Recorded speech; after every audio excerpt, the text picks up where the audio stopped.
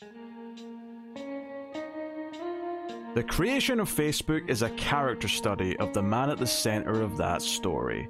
And since he won't accept our friend request, we'll just have to see how David Fincher brings his signature style and energy to the social network.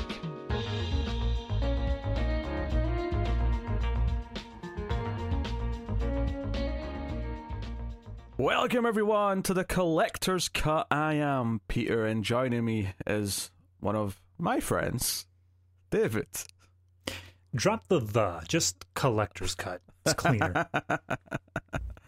I mean, that is kind of optional when you're speaking, really. It's, you know, there's a little bit of leeway. But yes, welcome, everyone. This is a movie podcast. We are working through the films of David Fincher.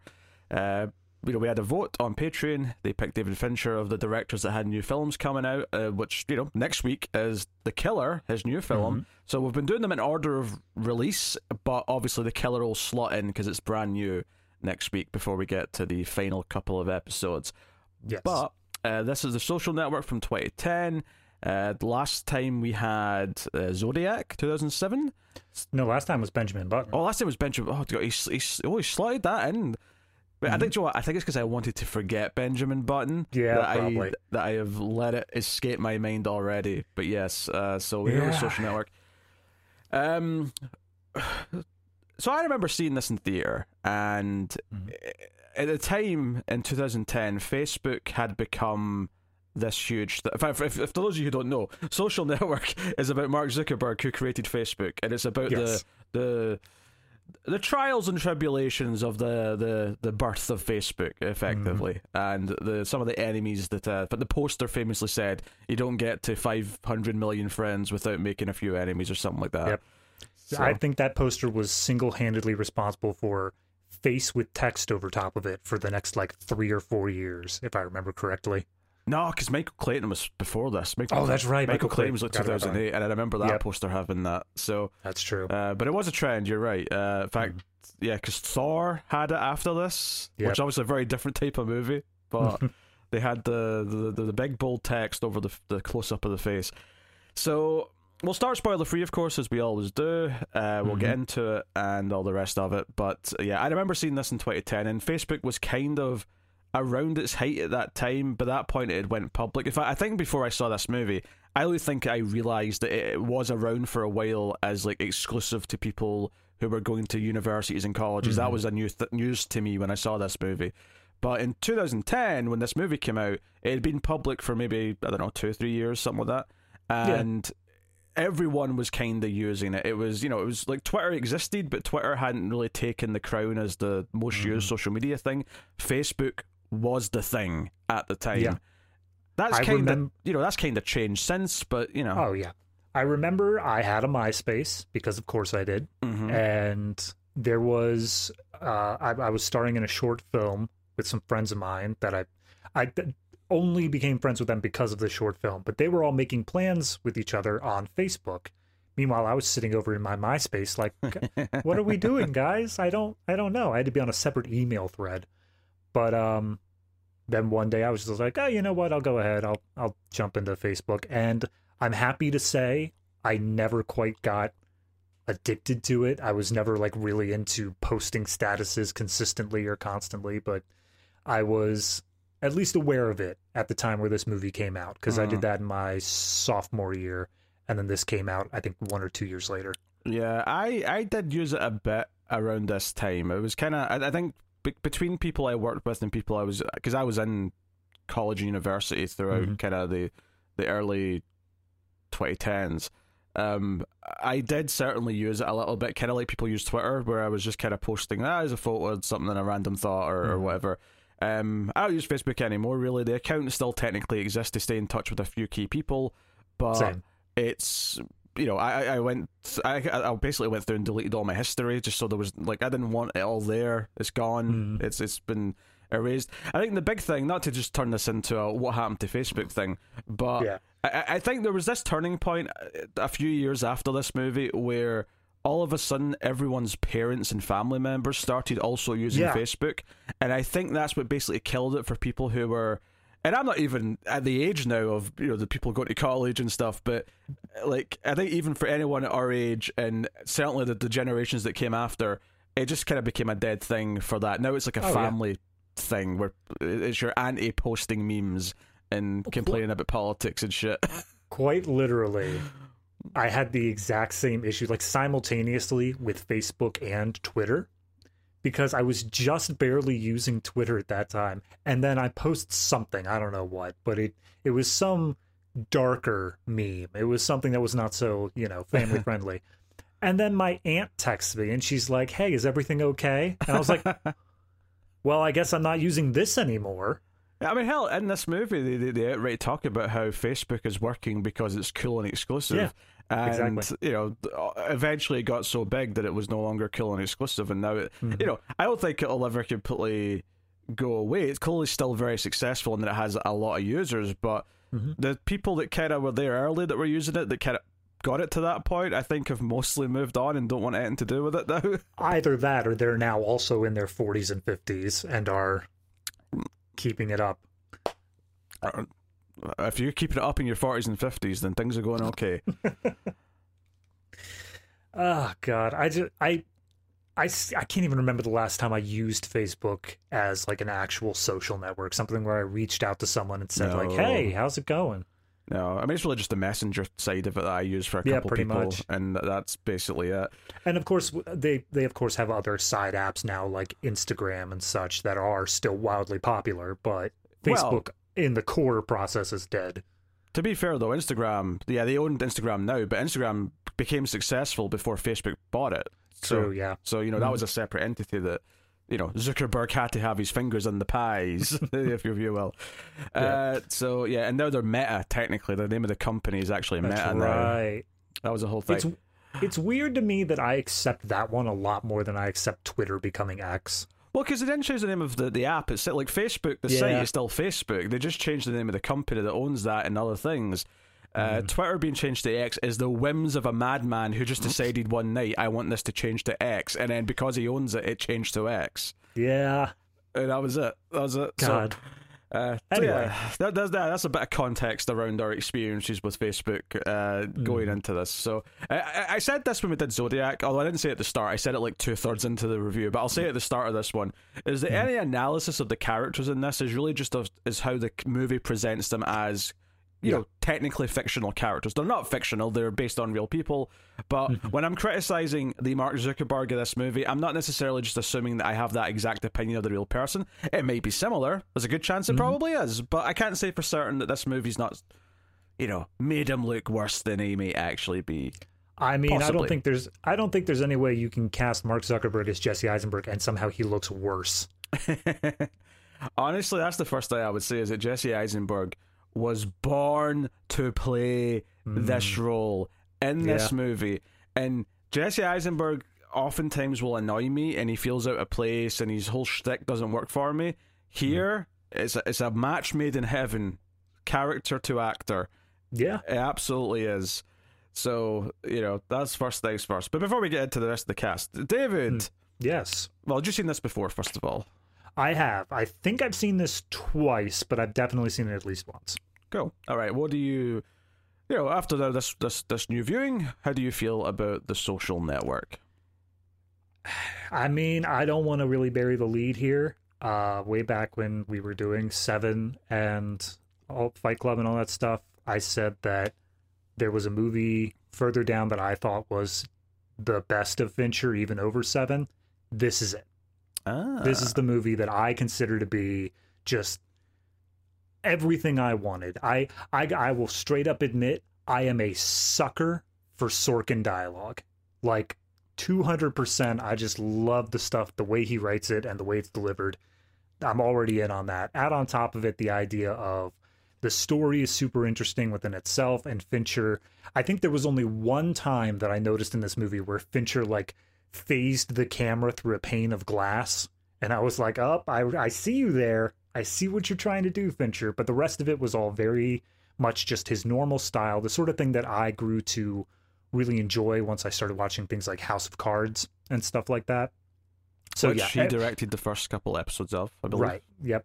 So all in all, this was firing on all cylinders for me. I just enjoyed every aspect of it. Yeah, it's very good. This is not like Benjamin Button where I wanted to forget it and didn't watch it again because I didn't remember liking it. This was just a case of I just, for some reason, never. Same as Zodiac, really. I just never got around to seeing it again. Yeah. Until it was time to review, and it's before we sat down, I swore I remembered this being one of those like 3-hour long videos, 3-hour long movies that I didn't get back to it because I was like, do I have the time to commit to it? But we both looked and it turned out to only be a 2-hour long one. I was like, oh, that's much more manageable. Yeah, I think it's excellent. I think, kind of going along with what you just said there, the pacing is very good. Like, I sat down to watch this thinking that I was going to take a break about halfway through. Not because it's too long, because I knew I had to get breakfast at some point.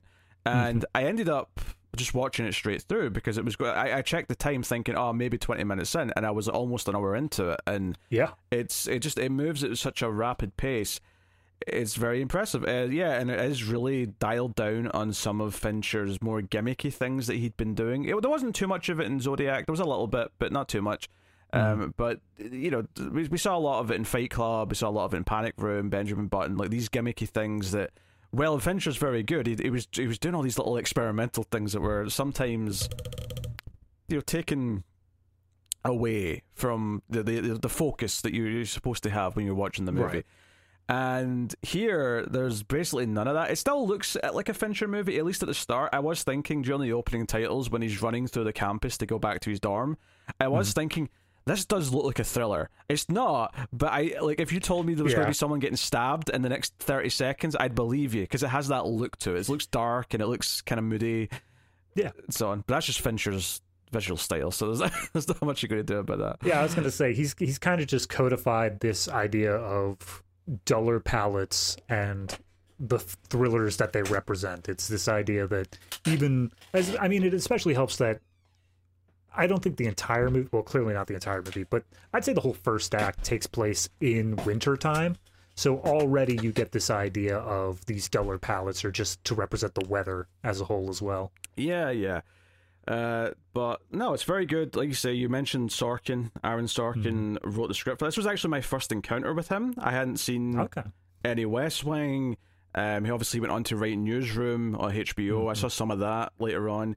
But his dialogue's very good, and I suspect I would like more of his stuff because it is very quick, it's very fast, there's a lot of back and forth, and it feels like the dialogue's doing a dance, as opposed to a lot of dialogue that kind of feels like it's like struggling to get the point across and like get through the motions and get to the next thing. It feels like he's Mozart conducting a symphony with the dialogue, as opposed to other writers who are just like, the dialogue is there where it needs to be there and no more. Or sometimes there's more than there needs to be, but it just sounds clunky and it just sounds like they're waffling on, as opposed to, oh, this is sharp, it's to the point, and every single line's got a purpose. Everything's telling you something about the conversation, about the character, about how they're thinking in that moment, all that stuff.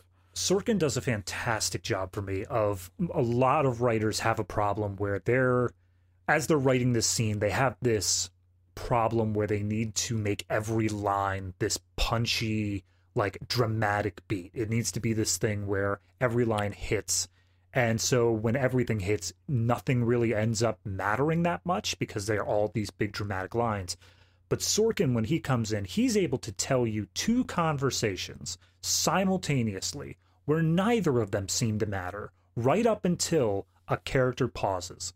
And then as soon as it pauses, everything suddenly just comes together and you just understand what everything just happened meant.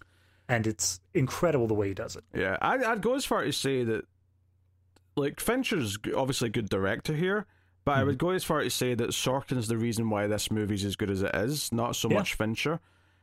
He's kind of perfect for this type of story. I think there's very few people who are going to tell me the story of, litigations and people suing each other, which is kind of the framing device for this whole movie, is that there's these lawsuits happening against Zuckerberg.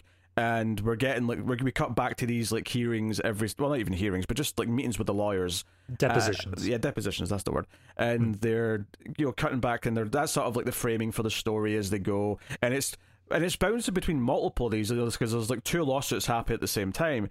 So we don't always cut back to the same framing device. There's much like you just said about the two conversations, there's two framing devices doing a dance back and forth as the movie goes on, which feels very energetic, but it always, like, it never feels overbearing. It never feels like you get bogged down and like, oh, this is too much to take in.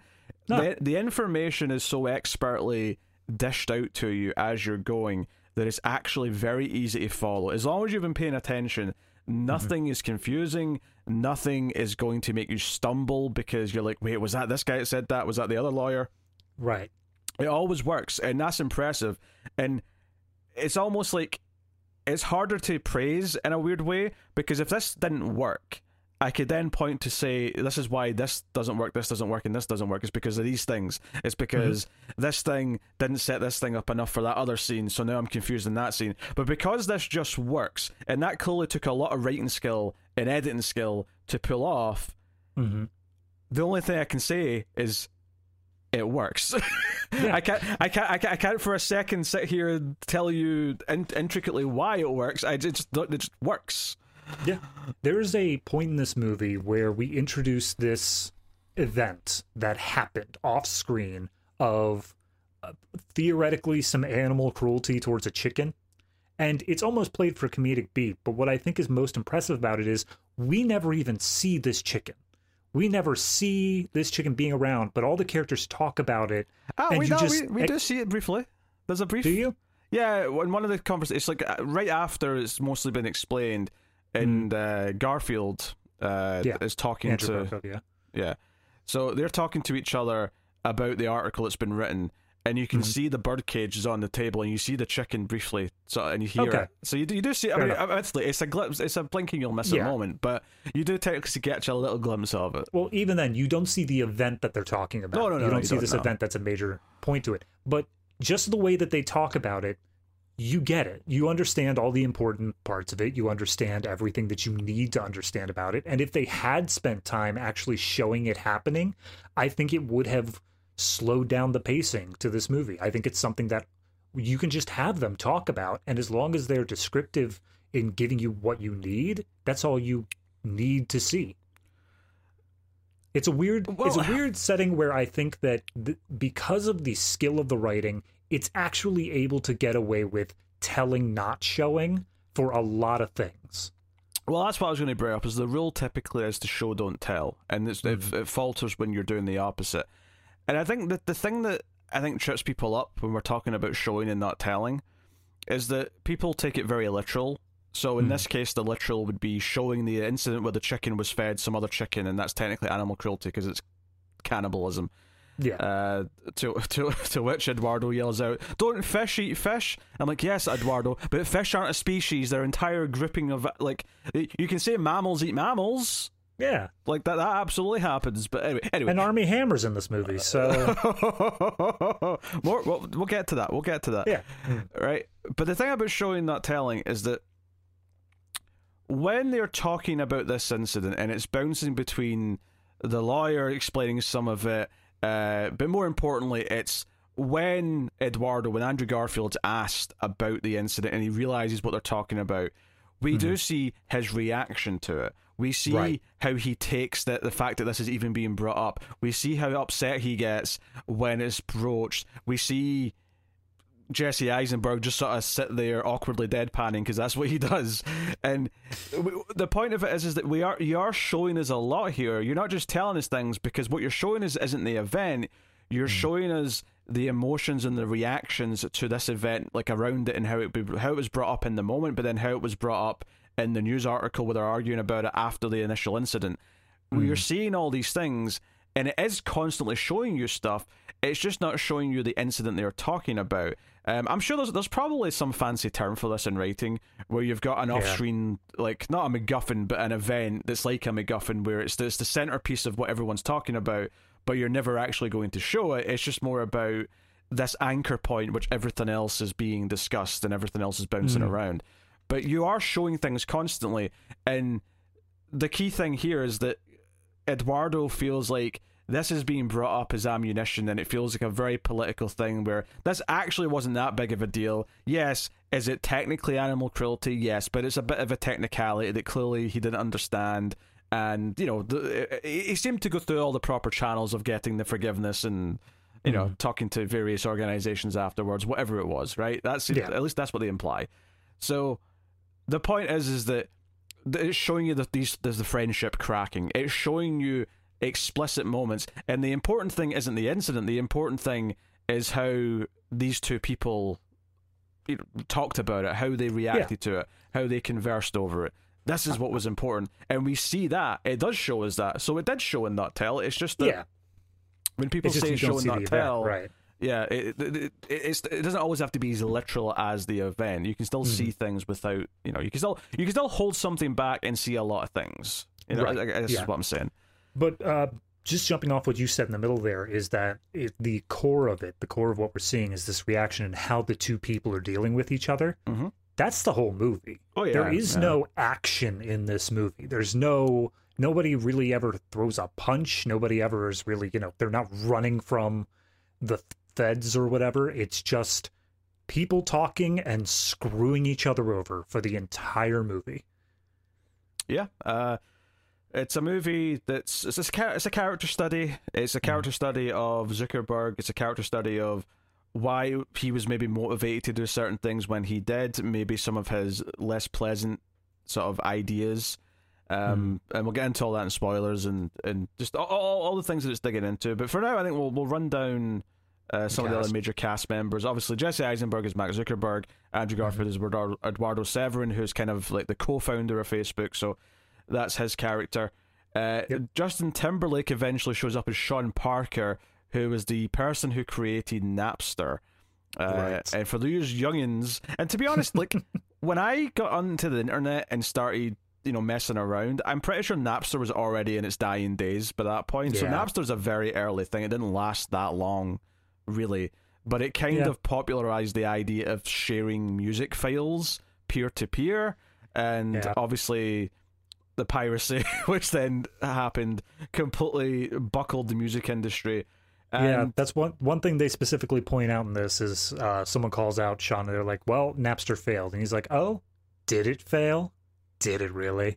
And it's like pointing out how the website itself may have gone down, but the concepts that it popularized were the real goal behind it. Well, the exact phrasing was the music studios won, the recording companies won. And I'm like, well, did they? Because he's right. The entire way that music is consumed and sold has completely changed because of the advent of sharing MP3 files. Like, it has absolutely completely changed. So, you got Justin Timberlake as Sean Parker. You got Rooney Mara as Erica, who's I'll say ex-girlfriend, I suppose, of Mark Zuckerberg, if that. I would call her the inciting incident, if I'm being honest. Well, yeah, she is, but like that's you know, she was dating Zuckerberg seemingly briefly at the start of the story. And then elsewhere, because everything's sort of, you know, the cast list on IMDb at that point, it just goes into chaos. But we got the Winklevoss twins, both played by Armie Hammer, who... This is maybe the one gimmicky thing that's in the movie, I suppose, and the only time that I ever maybe noticed the softness of an effect shot is that obviously you see a lot of Armie Hammer being on the screen twice, and I'm not sure how they achieved it specifically in this, if they did the classic method of just recording him twice, or if they literally took his face and digitally put it onto another actor for some of the scenes. I'm not sure. Well, they do immediately under Armie Hammer on the cast list have Josh Pence, who is a body double for when they were both required to be on scene, and then they did just copy the face over.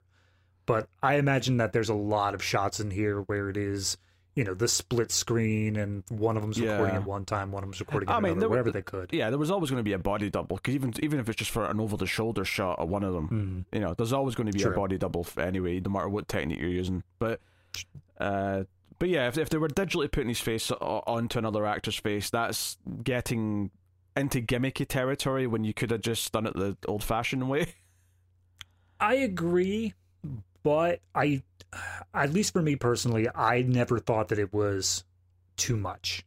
Like, as we said throughout the entire Benjamin Button review, there was a lot of points in there where they were trying too much too fast with what they had. For sure. I'm not talking about the over. It looks honestly fine. The only thing I ever noticed was like sometimes in motion there's a bit of a softness to it compared to every other shot. And I feel like that was maybe coming from a visual effect. I'm more just philosophically saying that maybe he didn't need to do this. Like of course not. He's doing the digital method when he could have just done it the old-fashioned way, and that's fine. Or just hired actual twins to play the role. And in hindsight, maybe not having Armie Hammer in your movie would have been a better choice. Well, I mean, in hindsight, executive producer Kevin Spacey. Oh, I did notice that in the opening titles as well. Yeah. So we've got a lot of hindsight we could really look back on here. Oh, God. When Eduardo is accused of animal cruelty, he says it would be better to be accused of... Necrophilia, thank you. And I thought, the Hammer, the Armie Hammer's in this movie. You can't be saying things like that. Oh God. So, yeah. So you got him. You also have Max Minghella, who plays kind of the other guy who's with them, who from Harvard. This is where it all starts. Zuckerberg's in Harvard in 2003 is where we start the story. So these are like classmates, or alumni. Yeah, well, they're not classmates because he's like a freshman or a sophomore, Zuckerberg, and they're like, they're in the fancy country house. They're members of the elite club. I think they're still labeled as sophomores because I remember when they went to the dean's office, he says, "Oh yeah, they're undergraduates." So you can be a senior and be an undergrad. I vaguely remember them saying like sophomore or something as well. I could be wrong, but. I mean, it doesn't really matter, but the way they said, because when they're talking about Zuckerberg, they say a sophomore did this, which implied to me that they were that's fair. higher on the food chain, that makes sense, as it were. So, but it doesn't really matter that much. It's all just kind of all that stuff.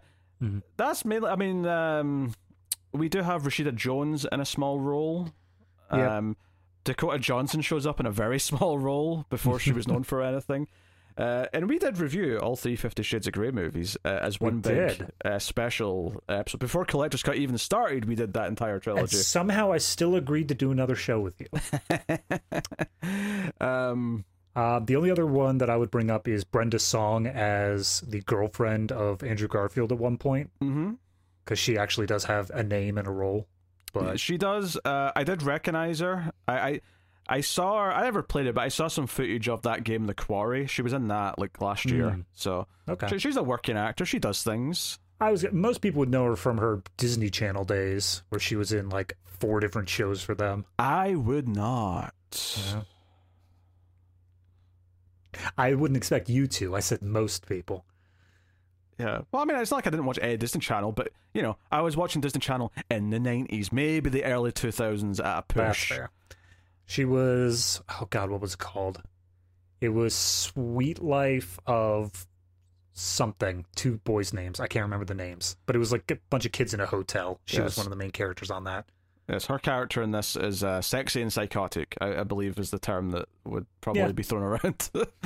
But we'll get into all that. So, yeah, it's got an impressive cast, Armie Hammer, in hindsight aside. And it's got the witty dialogue from Sorkin. It's got the strong direction and very, there's editing between multiple conversations in this quite a lot. So it's got a very snappy editing style as well. It feels very polished in a really good way.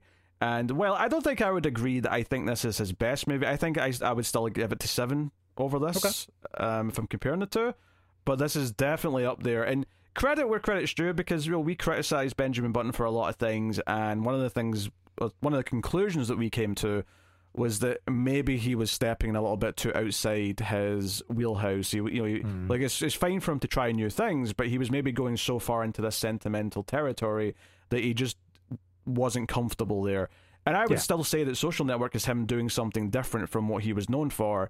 But here he succeeds, and he's got Aaron Sorkin writing the screenplay to really give it a solid footing. But I would argue that this is a much more successful endeavor into a different type of story for him. I would agree, but I do want to make the point that I think that because of how emotionally distant the characters like feel from each other, that this, especially Mark Zuckerberg as a whole, he is essentially just a robot in this movie. I think that really plays to Fincher's strengths in a lot of ways, where it's more about the cold calculatingness than the, like you were saying, sentimental emotionality. What you're saying is that the incel-like quality of Mark Zuckerberg is a lot like a serial killer, and therefore, just because he doesn't actually kill anyone, it's still in his repertoire. I didn't say that, but I'm not going to counter. I mean, yeah. I think we'll get the spoiler warning so we can get into everything. One last thing is the music was by Trent Reznor and Atticus Ross, which yes. Obviously they did a fantastic job, and they've continued to correspond with Fincher time and time again. And Ninja Turtles. Yes, and Ninja Turtles. Yes. Can't forget that. No, the music is very good. I mean, I don't remember a lot of it outside of that main little piano theme, but it's more of like a mood thing than it is like here's a big theme that comes in type of thing, you know? Right. I guess as long as we're talking about the music, though, real quick, do you remember the original teaser trailer for this? No. It was essentially just a lot of clips of people posting on Facebook and typing status and stuff like that, but it was overlaid with a like children's chorus singing the song Creep by Radiohead. And it just ended with like Jesse Eisenberg's face and says like, oh, The Social Network coming in October. And I'm like, that was the first time that a teaser trailer didn't piss me off, because there's so many teaser trailers where they give absolutely like nothing at all. You have no idea what this is going to be. But that one was just so artfully made. It felt like it was simultaneously an advertisement for Facebook while also saying like, oh yeah, you're going to want to check this out, because the musical choice was just beautiful as well. Okay. There's been other good teaser trailers, but I can appreciate it. I always remember the one for Interstellar. I always thought was good. It was just stock footage of space missions and stuff, but it had Matthew McConaughey doing his like speech over the top of it, and then there's just the one shot of him looking at a rocket or whatever at the end, and it's like, you know, mankind was born on Earth, but it was never meant to die here. Interstellar. I guess the problem I have with teaser trailers nowadays is that it's not so much a teaser trailer as much as it is a, hey, the real trailer is going to be coming in 3 weeks. Be sure to tune in for that. And I'm like, oh no, I hate those 10-second things. Here's a clip of the trailer that's coming in a week. Like, piss off. No one cares. Yeah, it's the worst. Go away. All right, spoilers. Anyway, Spoilers for The Social Network. Obviously, some of it you might just know from it being a public, you know, true story. But certainly when I saw this, I didn't know a lot of the details. It was kind of just, oh yeah, you know, I probably didn't even know his name when I saw this. Obviously, everyone knows who Zuckerberg is now. But I was gonna say this movie is one of those ones where if they made a sequel, it would just ruin the point of it. So I hope they don't. But they have so much content, man. There's a lot of material they could, if they wanted to do a second thing. Would be very, very good. But so the movie, like, it has a cold open, right? So the title sequence when he's running to his dorm room is after the opening scene. So we get this cold open where he's on a date with Rooney Mara's character, Erica Albright. And it's this thing where we get a good sense of how he talks and how he thinks, because he's running a mile a minute. She's responding to something he said, 10 seconds ago, but he's already moved on to the next thing, and then acts confused when she gives an answer to something previous.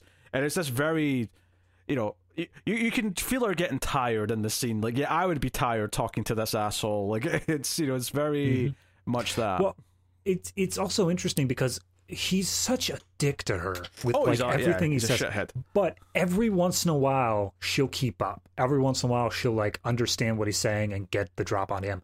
And those are the only moments where he gives her any sort of recognition, where he's like, "Okay, this is why I'm dating you."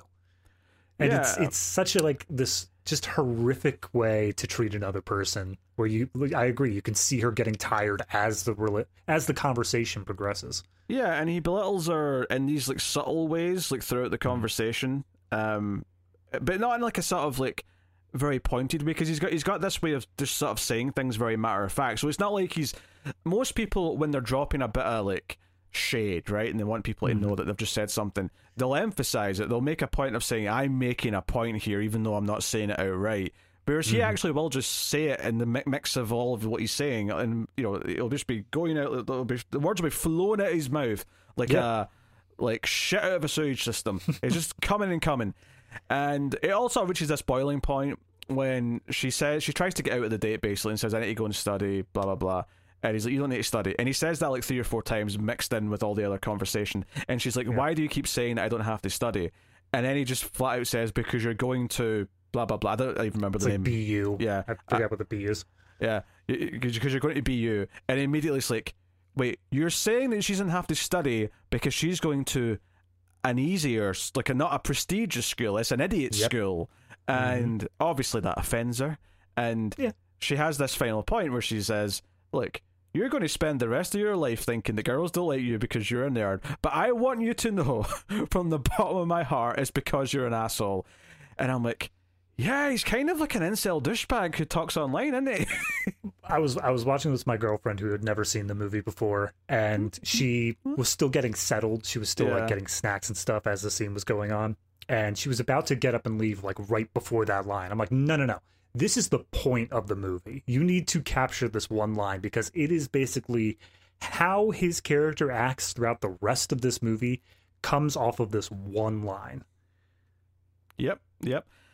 This is the motivating factor. He feels he needs to do something, so he goes back to his dorm, and well, first of all, he blogs about how much he hates her. He says, if there's one thing in this movie that like dates it, and to be fair, it's not dating the movie; it's just dating the time period that this movie takes place in. Yeah, because this is 2010, obviously. This is moved on.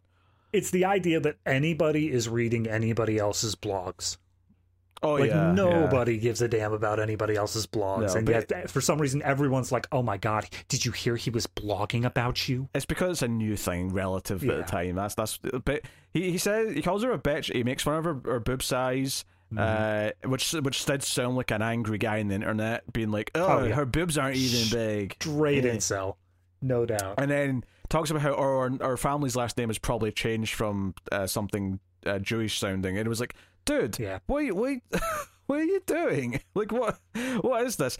And this is like him. He's like, he needs to keep his mind on something, so he starts like programming. He starts trying to think of an idea, and like at some point, some of his roommates are around doing stuff, and like he gets the idea. Where he's like, oh, there was this idea to compare women to farmyard animals, but I'm not going to do that. And then he's like, oh, but what about to each other? So he spends this night, the big opening of the movie after that opening scene is that he spends this night building a simple comparison, like not an app because it's 2010, but like a comparison website. But you could imagine it being an app. Absolutely. And Andrew Garfield comes in as Eduardo, and it's his algorithm that he made for like a chess ranking system that he uses. He writes it on the window. Why he doesn't just write it in a bit of paper? It's not cinematic, I guess, but that's... I was gonna say, this feels like one of the things that either happened in real life and they thought that's too weird not to include, or they just thought it would be the artistic endeavor of it. Yeah. The only thing that makes me think it maybe was real is that later on he has that line to the people who investigated this, because he eventually gets in trouble for all this. And he says, well, if you knew what you were looking for, you'd have found it on my dorm room window. So that makes me think, oh, maybe it was real. Maybe he really did have it written on the window. Because that's such a snarky line to say. And the reason why he gets in trouble, of course, is because to get all these photographs of all the women who go to Harvard, he has to break into all the databases of all the different houses that are, part of the campus, part of the school. And he goes into detail about how he does all this for each one. They all have different security systems, so on, so on. And we see these reactions of like all the men who get this thing are like, oh, this is funny. Yeah, her, the left, no, the right, and they're picking who's hotter between the two. And then when the women start seeing it, they're a little bit more like, this is kind of sad and pathetic. What are they doing? You say a little bit. I feel like it's pretty hammer coming down of like, this is gross as hell. Like, the first time we see it is this girl... David, I feel like sometimes you don't understand that when I say a little and when I say it like that, I mean a lot. Oh, no, that's fair. But, like, I just want to make sure the audience understands here that when they first show a woman seeing this site, she's like, that's my roommate. Yeah, that's someone I know. That's a person. Yeah. It's not just some sexy photo online. That's what immediately brings it back down, because like everything up to this point is just like, oh yeah, it's just like some guys having fun. It's just, some harmless fun. But then the moment that you start with like, oh wait, no, this is a real person. Oh, and then it all starts spiraling out from there to the point where they end up crashing Harvard's network because it's so popular. Yeah, which is what ultimately gets the eyes on it, and then he gets probation or whatever. But I think what was interesting about watching this again now, because I mean when I saw this originally, I was 21 in 2010, so I'd have been that age. And now watching it again now is that just how much more, like, I think I always got the point, even when I saw it the first time. I'm sure I did, but I think this time, as soon as he started having this idea, I'm like, this is icky. Like, what are you doing? Like, I immediately felt like, oh no, I can see morally already what the problem with this is, and how you're acting out in retaliation. It's like he's effectively doing this thing to the entire female population of the university because he feels wronged by one woman, and if that's not like incel behavior, I don't know what is. I mean, no, the behavior is awful. Like, I don't think they really make a defense of that, to the point where our essentially only moral character in this movie of Eduardo speaks up and he's like, maybe we should start taking this down. This might be a bad idea. But he ends up going with Mark anyway, just because he wants to be nice. But I think that what this does more than that is this all takes place in 2003. And I think that's more of an idea of like a snapshot into what the internet was at that point, where there really wasn't this like expectation of privacy or this expectation of like, if you put your name out there, you were no longer anonymous. You could be outed in this sort of way. Whereas nowadays, everyone's got public profiles. Everyone's got their names on everything. It's just kind of the norm of things. But back then, if you didn't have like a username to hide behind, you were out there and you could easily be outed like this. Yeah. I mean, notably, this was not something people had signed up for. This was literally just the registry that the university kept with, like, all the students. So this was not something anyone opted into thinking, oh, I'm putting my name on the internet. This was hacked information, Right, but that's the other thing, is this idea that, like, how good was security really back then? Right nowadays we've got huge security stuff, but back then, this dude who's running a laptop in Harvard is just able to get into pretty much everywhere. There's only one place I think he said he was unable to get into, and it was mostly just out of inconvenience rather than the inability to actually get to it. Oh yeah, and I believe that he could. Like, that's all, and it's based on a true thing, so I suspect he did just do all this. But I completely buy all that. But for me, it's like I'm watching this and I'm immediately taken aback by just how blatantly unlikable this guy is and just how much he's doing. And that's actually a running through line throughout the whole movie. Right at the end when Rashida Jones is talking to him and she's pointing out that, hey, if you take this to court and just don't settle, the jury will not pick in your favor. They are going to not like you. They're going to hear that first story about how you compared her to a farmyard animal on your blog and what you did to her on that night out of retaliation, and they're going to decide you're a complete prick, and they are never going to win. They're never going to pick you over the others, because while they might be a bit douchey, some of them, the Winklevossies are a bit douchey. I don't think that's unfair to say, but they're not you. You are like going out of your way, and a big part of this movie's analyzing. Okay, he feels spurned on by her at the start, and that's why he did this app thing. And then as the movie goes on, you see how other little things, how they might be what the motivating factors are for him to do other things. In fact, when he sees Rooney Mara's character later on, and he's had some success at this point, this is where, they're at a few schools, he's got maybe 100,000, members at this point, however many it is. And in fact, they've just had the groupies, this is where Brenda Song's character and her friends show up, and they've just had like sex in the bathroom. So they're feeling pretty good. But then his success is completely diminished when he looks over and sees Erica at a table in this restaurant, and he has to go over and talk to her. And it doesn't matter how successful he is, she has no interest in hearing an apology, even if that's what he was trying to do. And he might have been trying to apologize. He asked to speak to her, and she's like, you know what, I don't want to go speak to you in private. I'm not leaving my friends. Like, no, you mocked me on the internet, you did all these things, you what you did was horrendous, I'm not talking to you. There's one specific line in there that I think is a huge through point for the movie as well, is that the internet isn't written in pencil, it's written in ink. Yeah. Whatever you put there is permanent. And I think that's it's an idea of these things that Mark does. he views it as something that is just temporary, just fleeting. He doesn't care that he may upset somebody because, well, they'll probably get over it. But these things that he does compounds on top of each other and starts to really make him out to be this huge dick to everyone around him. Yeah, but the point I was getting at this scene, though, is that it's this interaction where as soon as he walks away from it, he doesn't care about the woman that's there to have sex with him. He doesn't care about celebrating the success he has. He walks past Andrew Garfield and says, we need to grow bigger. We have to expand. We have to do more. He's motivated immediately to be more of a success. And it's basically all about, like, proving that he's good enough. That he in his head, like, and this is a bit of my analysis here, but it kind of feels like everything he does in this movie to gain success is less about gaining success for himself and more about making that one woman regret that she ditched him. And that's something that comes up when he's talking to Sean Parker at one point where he's like, hey, that girl that you wanted to impress in high school, do you ever think about her? And he's like, no. But it's very clear that the entire time, in the back of his head, he is thinking about Erica. He is thinking about, he wants to make her regret that she ditched him, and maybe he even wants her to, like, want to be back with him. You know, she'll come crawling back now that he's got millions or billions and he's very successful, and he's never going to win that.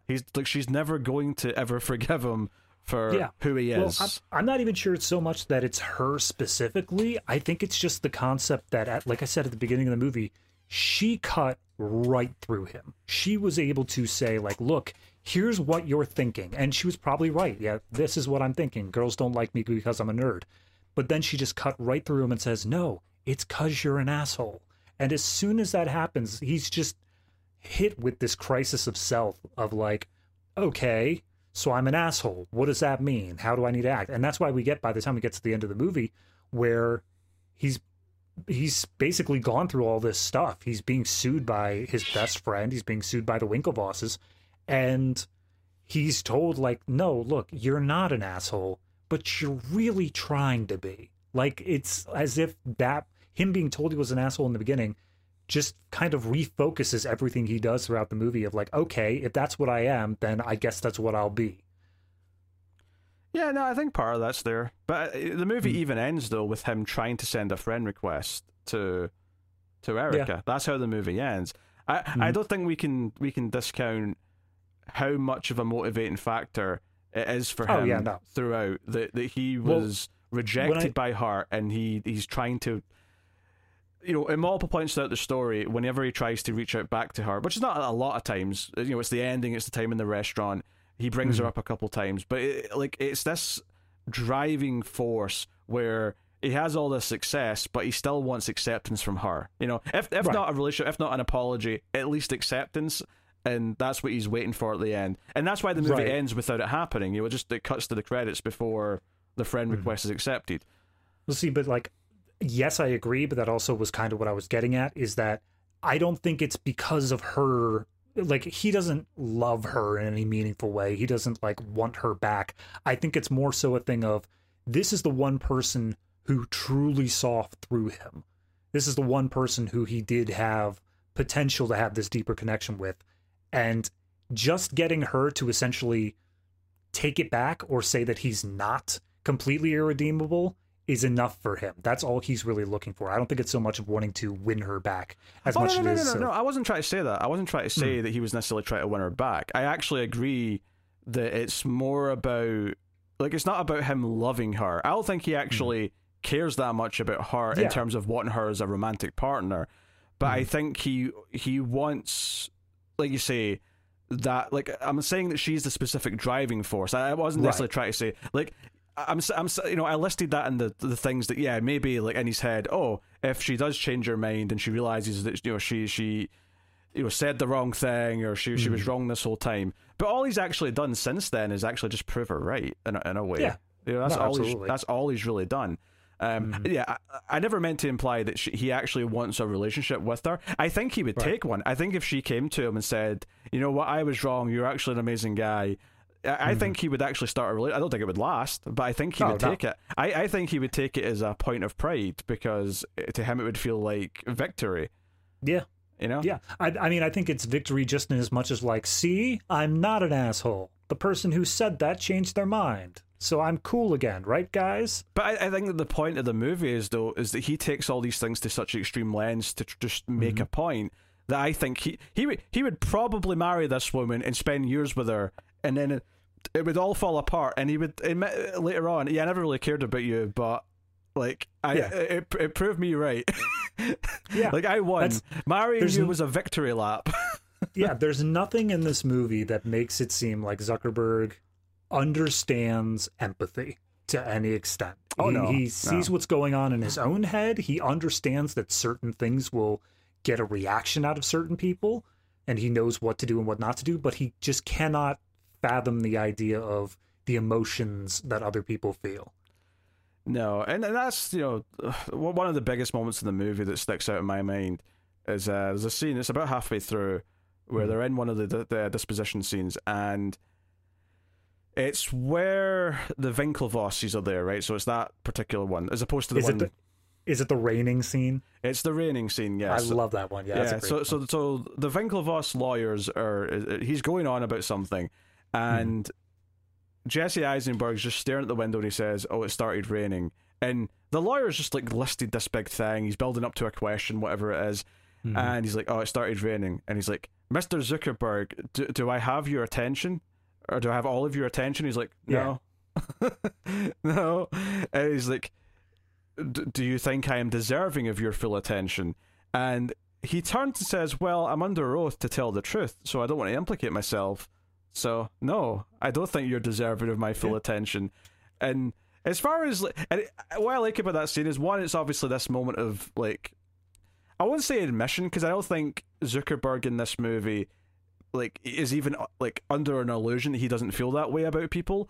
But I think him having to say it out loud for everyone else in the room, and the way they all look at each other, and like, okay, we're all on the same page now. Both this side of the table and his side of the table, we're all on the same page of who this prick is. And you still have to represent him on that side of the table because it's your job and you're making money from it. Like, no one's arguing that. Yeah. But as much as we do, that he is a prick.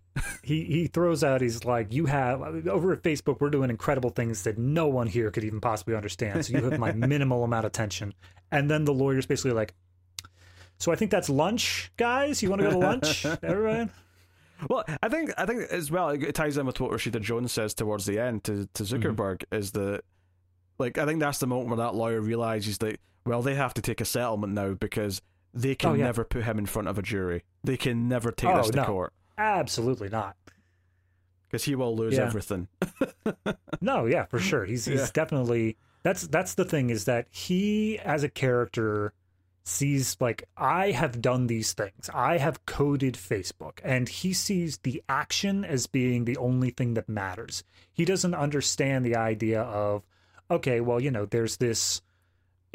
intellectual property idea where these other people had an idea, they shared it with you, you led them on for a few weeks, and then all of a sudden Facebook existed.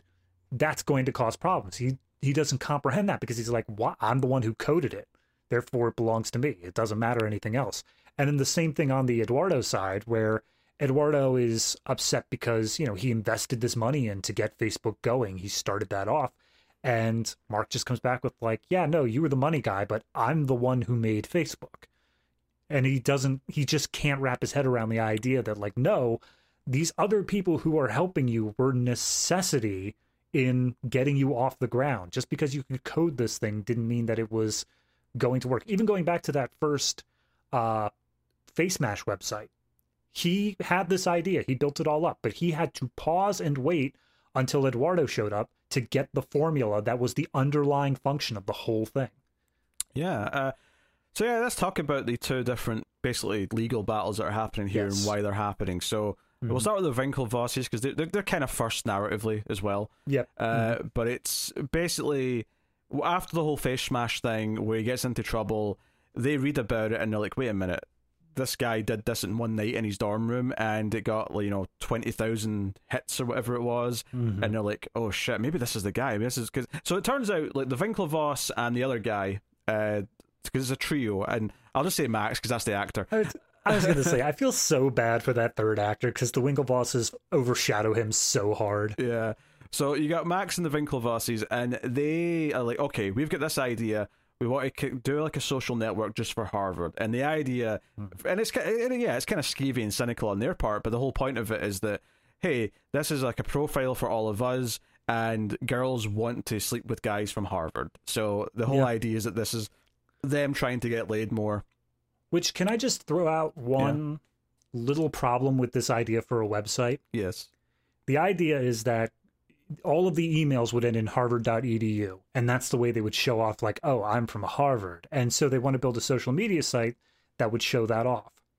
However, to join the site, you need a harvard.edu email. Yes. So they would only be showing off to other people who are already in Harvard. Well, that's when Zuckerberg goes and builds the first version of Facebook. It works like that. I don't know if they were saying that.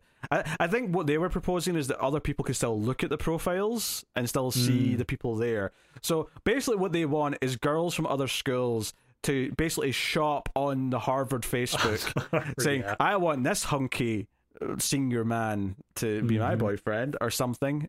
Like, all right, I could see that. I think that's what they were going for, but I mean, I think you're slightly reframing it based on how Zuckerberg builds his prototype, which isn't exactly what they wanted. He goes away and does his version of it. But yeah, that's obviously the debate that comes here, is they try and recruit him. And much like all the other little slights in the movie, when they ask to see him and they bring him over to the fancy like clubhouse, he's not allowed past the stairs because he's not a member. So they're in the little bike room. I guess that's one thing we do need to bring up in context of this is Zuckerberg is really obsessed at the beginning of this movie with joining a thing called Final Clubs. Yeah, which is this is what this says. It's a Final Club, yeah? Yeah, it's basically just fraternities, except it's just for really, like, smart people. Yeah. And he wants to get into these really prestigious ones. Until he kind of overshadows him, and then he's got no interest, because I have shown that I'm more important than all you, so this is it. But he's not, and this comes back in the deposition later where he says, oh yeah, like, we invited you to the house, like, yeah, to the bake room. Like, the idea that they didn't let him pass that staircase, it was like a slight, and that's like, whether I was thinking about it in the moment necessarily, although they do like say, do you want a sandwich? This is a stupid little detail, but they say, do you want a sandwich or something? And he's like, yeah, sure. And someone just comes out with a wrapped sub and just hands him a sub, and I'm like, first of all, it's weird you didn't ask him what he wanted on the sandwich, but it's also weird that you've just got all these subs lying around to just dish out to anyone who you want to offer a sub to. I would assume that this place has, like, either a sub vending machine, like, with, like, pre-made sandwiches, or they have just, like, a little kitchen off to the side. Yeah, I assume as a kid, but it's just weird to, like, I don't know, the whole exchange felt weird. This is how the rich live, I guess. I don't know. Yeah, no, I feel like I'd be one of those guys who'd be like, oh, can I have a sandwich? I'd say, yeah, and then they come back with, like, tuna with, like, slathered in mayonnaise. They're like, you know what? Keep your sandwich. I'm good. He tries to put his sandwich into his hoodie pocket, and it's a bit awkward. He didn't try hard enough, though. I could have done it. But anyway, so the whole thing here is that he goes off and builds Facebook, and it's kind of similar to their idea, although there are some differences, and he doesn't use any of their code. But the problem is that he does say, yeah, I'll help, and then proceeds to just spend all the time building his own thing instead. And it is immediately, not, straight after, but very soon after his meeting with the Winklevosses, he goes and talks to Eduardo and says, hey, I've got an idea for a social media site, and the whole thing is going to be based off exclusivity. You want in, buddy? But he never tells them about the Winklevosses at all. No, it's not until much later when they send a cease and desist letter that he finally fesses that part up. The whole thing is like, on the one hand, if he just said, no, I'm not going to help, and then went and built his own, that would, it'd still be a bit of a dick, but there would be no, like, the fact that he leads them on thinking, oh, I'm working on you, it's almost like he's intentionally stalling their project so he can have his up and running first. But the way theirs was going, like, I have to, just to Mark Zuckerberg, I have to say, I'm pretty sure yours would have been ready first, because you were actually coding the damn thing. It seemed like they were struggling to get this thing going, but, Yeah. No, it's the sort of thing where morally he's clearly still in the wrong because he only came up with this idea because of them, but legally he's totally in the clear. He's like, I never told him I'd work on it, and I never signed an NDA, so here we go. But no, he did say he'd work on it, and he basically just blew them off for as long as he could. He kept emailing saying, "Oh, I have to push this meeting. No, I can't see you till this date," and he just keeps doing that for a while. And you just see the Winklevoss and Max Minghella just be like slowly more frustrated, and like this guy's pissing us off. And honestly, some of my favorite moments. It's not a very funny movie, but there's a couple of moments that do make me laugh. And it's basically anytime this trio see the Facebook, either for the first time it's Max, then his girlfriend's on her laptop and she's talking about Facebook, and he like makes a whole scene where he like trips over his chair, like trying to run off to go tell the Winklevosses. But my favorite one is, well, this keeps growing, and they try and talk to the dean of Harvard, and they try and talk to whoever, and no one's really willing to help them and whatever. Eventually, once we're into the next year, Facebook's expanded to try and also be in Europe, so they've got a few prestigious places. They've got Oxford, Cambridge, whatever else in the UK, and because one of the subplots of this movie is that the Winklevosses are the rowing people. They row. Yeah. The row crew is what they say. Thank you. Yes. Which does actually connect back to that opening conversation with Zuckerberg, where he thinks she likes guys that row crew, but she was just joking or something. And there was it came up, but it was honestly that may be a full reason why he dicked them over. Maybe was the moment he said like, "Oh, I row crew." It's like, "Oh, well, now I have a problem with you." Yes, you're the type of man that the girl I was kinda dating is into, even though she wasn't. She just regardless. Yeah. So they're in the UK, and they lose the race. They just narrowly lose the race to the English team. But afterwards, they're doing the meet and greet. They're talking to all these important people. All the thing, and this English like stuffy guy comes up. He's like, yes, they're already talking about this race in the US, some website called Facebook. And they all just look at each other with these faces, and they're like, what does your daughter go to an American school? And she's like, no, she's at Cambridge. She's a prodigy to Cambridge. Yeah. And this reaction just hear the pin drop behind them, like, okay, thank you for that, sir. There's just something so beautiful, and I'm not sure if it really happened this way, but there's something so beautiful about them finding out that it's in the UK now and not just the US, by actually being in the UK for something else and hearing someone English talk about it is really extra funny to me. Yeah. No, that's definitely been done in other movies where there's some like product or something being developed and someone's pissed off about it, and then no matter where they go, just someone comes up being like, "Oh, hey, have you heard about this thing?" And he just rages out on them. Yeah, I know. I got a lot of entertainment out of that. It's good stuff. But I mean, that's basically the gist of like their dispute with them, and we get a lot of their lawyer side, obviously. There's a lot of cutting back. That Cameron Winklevoss, one of the twins, is basically the one that's standing in the way, saying like, we're not going to sue him because that's not the Harvard way. We're going to explore every other possibility we have before we take this to court. And so they do. As you said, they're shut down at pretty much every turn they make. And then finally, after they see that it's expanded to Europe, he's just like, you know what? Screw it. Let's gut the nerd. And they just take him to court. Yeah, because they're worried about their appearance, because at one point one of them references the Karate Kid and says, we're going to look like we're dressed in skeleton outfits chasing around Daniel LaRusso. And I'm like, that's a very specific Karate Kid reference, but I get what you're saying. Is. Yeah, it's exactly the thing, where it's like, oh, no one's going to care. Like, no one's going to be on the side of the two rich kids picking on the poor nerd, no matter how successful he may have become. And that's the thing that maybe brings into focus all that stuff later on about him being so unlikable to a jury.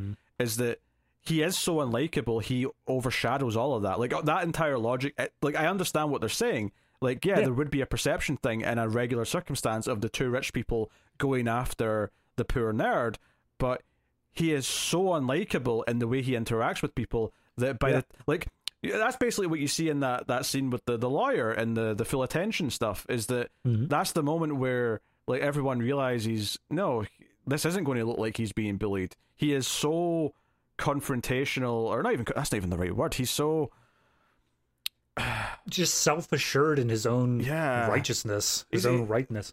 Would narcissist even be the right term to like throw in that here? Would work. Yeah, he's egotistical for sure. Yeah, definitely egotistical for sure. Yeah, it's wild. So, that's kind of their side of things, and then the Andrew Garfield thing is the real kind of tragedy of the story, because he's like his one real friend. And he's trying to help Zuckerberg throughout the whole movie. And he's and it's not necessarily that every idea that Eduardo has is necessarily correct. Like, ultimately, yeah, by the end of the story, it's quite clear that, yeah, holding off before they start putting adverts in to build the audience first was the right move, because it became, you know, $25 billion idea by the time the movie gives you the... But by the time you get the caption at the end that says how much Facebook's worth today, which notably is in 2010, I'm not sure if it's still 25 billion, but... it's like $30, something like that. But, like, the whole idea is that he had one real friend, and he does just outright screw him over. And some of the concerns that Eduardo has are quite, you know, fair. Like, particularly when Sean Parker comes into it, and it kind of feels like Zuckerberg's dropping Eduardo just so he can buddy up with the guy who built Napster because he thinks he's cool, because he sees him as a, kind of an idol almost. I think that the best way to describe it is that while Zuckerberg may be our protagonist, he is the one that we follow, and he's the one that we're meant to, you know, associate with as an audience. What it really comes down to is Sean Parker and Eduardo are the respective devil and angel on Zuckerberg's shoulders, of basically saying, like, here's the right thing to do, and here's the fun thing to do. Which one are you gonna pick? Yeah. It's funny, because there's I think it's just after the chicken thing and the disposition where Eduardo kind of casually mentions that Zuckerberg cheated on a test at Harvard. Right. And the lawyer's like, wait, did you just say my client? He's like, I wasn't actually trying to accuse him of that. That's irrelevant to what we're talking about. And he's like, yeah, but you just said it on the record. He's like, well, oops. And he looks right at Zuckerberg when he says that. And then Zuckerberg, it turns out, actually tried to defend him about the chicken thing. And he's like, oh, well, oops. I think what's interesting is that by the time you get to the end and it's like Rashida Jones talking to Zuckerberg, other than the whole like unlikable asshole thing that conversation talks about, she also talks about how, because he did the whole thing at the start with the friend smash and the blogging and all that stuff, that calls into question your reliability with everything else. And one of the things that you have been accused of from Eduardo is that you yourself is the one who leaked the chicken thing. And we actually never find out if he did or not. It's actually left ambiguous to the audience if he did do that.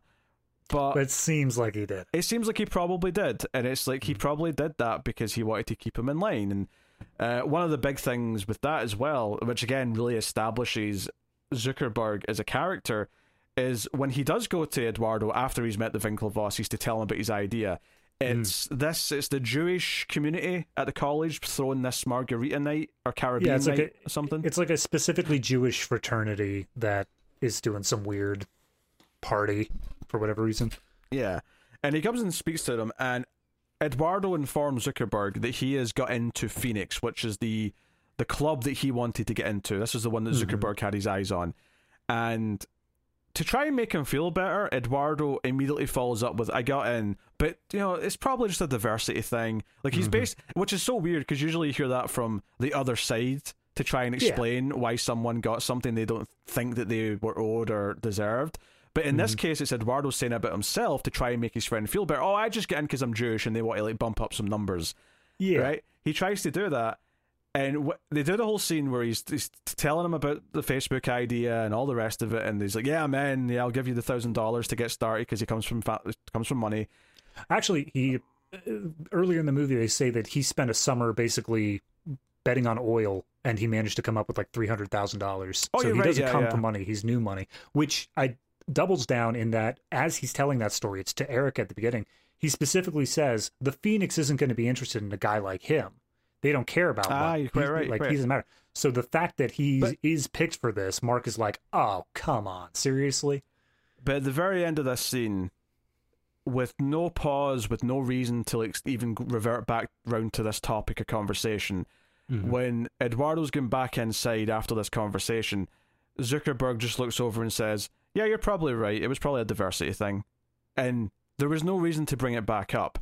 But this idea that he had to sort of put that on at the end, like almost like he's trying to convince himself at the end of the scene. Well, I think it's important to know what the full line is, because the full line is, yeah, you're right, it probably was a diversity thing, but that doesn't mean you shouldn't still enjoy it. I think that Mark was actually trying to like be kind in some way in his own horrible way of saying like, yeah, no, you're probably right, you don't deserve it, but hey, you're in anyway, so. Well, let me follow that up with the next time this subject comes up. It's when Eduardo tells him sometime later that he's made it to the second round of hazing or whatever it is, right? The second round of tryouts. And Zuckerberg responds immediately with, oh, that's a great achievement. You should be really proud of that, even if it doesn't go any further. And then just continues with what he's doing. Like, he's basically saying, you probably won't go any further than that, but you should be proud of that. It's such a backhanded, awful way of doing things. But, like, because of the way we've seen him interact with others before this, and because of the way that Eduardo kind of just takes it, I have to assume this is how he is just all the time, and that is him trying to be kind. Like, that's the best he gets. I don't think I can agree that I can just assume that. Honestly, all these little moments just kind of paint someone who is constantly... Anytime someone gets something that he wants or things didn't go his way, which is amusing because later on he accuses the Winklevosses of only caring about this lawsuit because he's the first person who ever stopped them from just getting what they want. But he did actually screw them. He did, like, trick them. And I think he is constantly faced with not getting what he wants. And he's determined to, like, create his own future, his own success, and that's all fine, but he's so unhealthy with the way he approaches all these things. I mean, I can't imagine the real Mark Zuckerberg was very thrilled with the portrayal of his person in this movie and the preceding book. Based off of trivia I saw, he never intended to watch it, but he did end up bringing some coworkers from Facebook, and they all just watched it, and he said something along the lines of like, well, there were a lot of inaccuracies, but they got my fashion right. I mean, which is just a bunch of hoodies, and you know what? It makes perfect sense that Zuckerberg is the guy that's running through snow in flip-flops and shorts. That he's that guy. Yeah, I mean, obviously there's this immaturity to him as well. Obviously he's very smart. He's very smart at what he does, and that's kind of why he is the way he is to a point. But he's also very immature, and Sean Parker is as well. There's a whole scene later on where Sean Parker intentionally sends him into a meeting with like executives in a bathrobe and pajamas, just so he can walk in as a power play and say, "Oh, I slept in, didn't have time to get changed." But tell him Sean, find this particular executive, and then tell him Sean Parker says hi, and just walk out the room. And it's all like, this is all just like a status thing for you as well. It's all about the facade of who you're presenting yourselves to be. It's weird because multiple times throughout this movie they specifically say, Mark Zuckerberg doesn't care about the money. Like, money-wise, who gives a crap? It's not about that for him. This is solely about appearances. This is solely about boosting his ego. And I think a big thing that it can come back to is when you look at Harvard alumni, there's basically two kinds. There are the people who worked hard and earned it and got in on their own merit. And then there's like the nepotism. They're the people who went there because their fathers went there, or they were buddy with someone else. And they may not have earned it as well. The Winklevosses, yeah, exactly. But I think that Zuckerberg is one of these strange situations where he is just naturally gifted. He it seems like he probably did work hard to learn how to code and stuff like that, but he's just also good at it. It just comes naturally to him. So when he gets up to this level, he kind of has that same feeling of entitlement that the nepotism people would have, of like, I'm just entitled to this based off of who I am, not the work I've done. And because of that, when it comes time to him doing things like Facebook, him doing Face Mash and stuff like that, it's an idea of him being basically just holier than thou the whole time, saying like, no, I was always going to do this incredible thing. I am God amongst men, and you all need to be falling in line with what I do, pretty much. I think at its root, and it's kind of weird to say it's like a warning parable of a story, because the guy did end up being worth billions of dollars, so there is obviously the financial success goes against what I'm about to say. But it does kind of feel like, in some ways, this is a story about the unhealthy... So if you take this as a story that he is this kid who was a nerd in school, maybe he was bullied, maybe he wasn't, but he probably wasn't popular, he probably wasn't popular with girls, and that seems to still be the case more or less in Harvard at university at this age.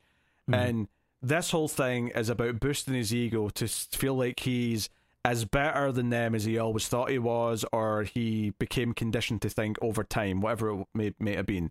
Yeah. And it's this unhealthy kind of like extreme reaction to fight back against the way he was treated and the way he was made to feel when he was younger. And I almost think that you could look at this story and say, again, forgetting the fact that he still kind of succeeded in making billions of dollars, but he ruined the one friendship he had. He made people hate him. Right. That this is like the warning. It's like, there's movies about toxic masculinity. This is almost like still about toxic masculinity, but it's a very specific kind. It's not the macho kind of toxic masculinity. This is the incel. The incel, version, which is a word we started using very early on in this review, because that's what he reminded me of with the way he was acting. Yeah, absolutely. And I think it's a warning to be like, okay, you can feel things for being mistreated when you're younger. You can feel things for being treated like you're the outsider, that you're not popular, because that entire social structure at that age is bullshit anyway. But and you can feel like, oh, you want to be more confident and all these other things, but there's a persecution complex that comes along with that can lead to the incel type behavior and the idea that you are entitled to being treated better without ever actually treating anyone outwardly in any reasonable fashion. And you know, I think Zuckerberg in a weird way is a big warning of that, despite the fact that, again, he was talented and gifted enough that he did also make billions of dollars. But right. Well, see, it goes back to that same the way the movie ends is that he is sitting on his laptop, he's on his ex-girlfriend's profile, and he's just refreshing the page, seeing if she responded to his friend request. So even after all of the billions of dollars he has, even after he has gone through all of this stuff, he has a multi-million-dollar company, he still just wants that one girl to like him. The one girl who he should have let go of, because in any healthy thing, she doesn't want anything to do with you. Move on. Go away from that. But he just can't. It's a part of who he is, that he has to cling on to these perceived slights and people who have wronged him in the past. And over time, other people start to recognize this. I mean, Eduardo accuses him in the room. He basically says, "Hey, was this?" Actually, no, it's not in the deposition. It's when he goes to confront him after. It's the Oscar scene. It's so the whole thing. Zuckerberg moves to California. He's with Sean Parker. He's very much separated from Eduardo, although Eduardo's still meant to be the head of the corporate side of Facebook. He's still meant to be involved. And they've made all these contracts and stuff, and he signs them, and it turns out that there was a clause in that contract that he never recognized. He should have had his own lawyers look through it, but as he points out, he actually thought these were his own lawyers that he was talking to. He thought these were Facebook's lawyers. He assumed that as CFO of Facebook, they would also be representing him. But instead, there was a clause where if they ever added more shares, they would devalue his to make room for the new shares. So everyone else's shares didn't get devalued. It was only his. So he was set up to be screwed. And when he comes back towards the end of the story and he finds out that his shares have went down from 34% to about 0.03%, which that's a pretty big, steep drop. Yeah, 1,000 times less investment. That's a little bit. He confronts Zuckerberg, and I think one of the things he says here is was this about me getting into Phoenix? Was this you hold it? Was that the point where you were never going to see me as an equal and that kind of thing? And I think it was. Yeah, and it feels like he's hitting. And I think that's the idea is that she, at the start of the movie, Erica saw through his bullshit a bit quicker, but other people over the course of the film do eventually see him for who he is. Yeah. And it's this sort of thing where over time you will show your true colors, and so that's the big dramatic point. Yeah, and honestly, that scene fantastic and great. But I do think we do need to spend a little bit of time talking about Sean Parker and how he is influencing Mark, because essentially he is endgame Mark Zuckerberg if he was never actually held to task, if he was never held accountable for any of his actions. Yeah, which is it's kind of weird as well. He sees him as this like idol to look up to, but as Eduardo points out, he's like, but like Napster had to go bankrupt, and his second thing after that didn't really turn out very well. Like, he's not actually successful, but he's built kind of an aura around him because he's the guy that built Napster. Yeah. You know? And he's got a reputation for being with women. They never outright say in the movie that he, like, we never see in the movie that he's with underage people, but the question is raised a few times. What age are they? What age is she? Like, it's raised enough that clearly there's maybe a history here of him having some dodgy... Yeah. Even when it's not around other people, he's with this first girl halfway through the movie as we get introduced to him. And she's like, oh, you're some sort of child prodigy? Are you like 15 or something? He's like, no. Wait, are you 15? And he's like concerned for a minute. It's like, that should have been something you should have known beforehand, guy. That's not... It really paints him in this light of like... And Eduardo says as well, after the first big dinner they had with them, that he saw him as this paranoid egomaniac. And yeah, it turns out he is pretty paranoid. Later on, he's like, "Oh, I bet it was Eduardo who called the cops, and they came and found me with all the drugs and the underage girls at the party." Well, that was the other thing, though, is that he's also a complete coward because at the end, yeah, there were underage girls. Well, not like underage to drink, I guess. Yeah. But yeah, there were these underage kids there, and there was cocaine and whatnot. But they make the point where Sean is like, "I don't even know how those drugs got there. It must have been Eduardo who pointed them." And the only one he's talking to is Mark at this point. And it's like, why are you lying? Why are you bothering? Clearly the drugs were yours and you were caught with them, as we saw. Speaking of him being a coward, there's that moment at the end of the big scene where Eduardo like yells at Zuckerberg. And you know, now the Facebook office has the Facebook logo everywhere. They've got it on the vending machine. Like everything's got Facebook all over it now. And they're counting down to 1 million members.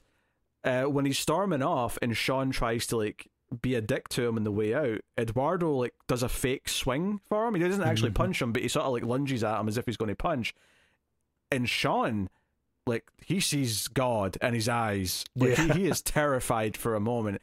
And Eduardo just kind of like almost smirks a little bit, just knowing like, yeah, like, like I know which one of us is actually a man and which one of us is just a little pussy. Okay, I'm gonna leave now.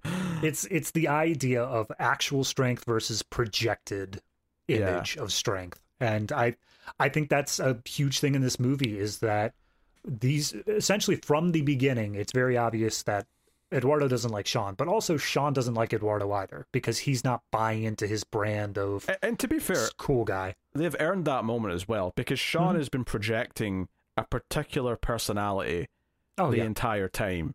And when Eduardo makes because Sean's clearly the person in Zuckerberg's ear who's like told him to screw Eduardo because he's not here. He's in New York. He's talking to ad execs when he should be here, out with everyone else at the stupid funhouse where we're all living and breaking chimneys with our zip lines and stuff. That was if I had any criticism about this movie, it is Sean Parker, not in his entire characterization, but just that Oscar scene, because it feels like he's injecting himself into this conversation that is supposed to be a very personal moment between Mark and Eduardo. And he's allowed to have a couple lines, but the moment that Eduardo turns to him and says, you know, sorry, I left my Prada at the cleaners and all that, the moment he explodes at him, he should have backed off. He shouldn't have been part of the conversation anymore. But that's like my only criticism in that whole sequence, because it is fantastic otherwise. I do think, in a weird way, I don't know if this is intentional or not, but the idea of like him projecting this persona that he wants people to see him as is this cool guy who's got a lot of money and has Victoria's Secret models on his arm and stuff. It almost feels like it is kind of like an analogy for an online internet presence. Like you say, you've got a username and you're saying, hey, I'm a tough guy and I do this and I care about that.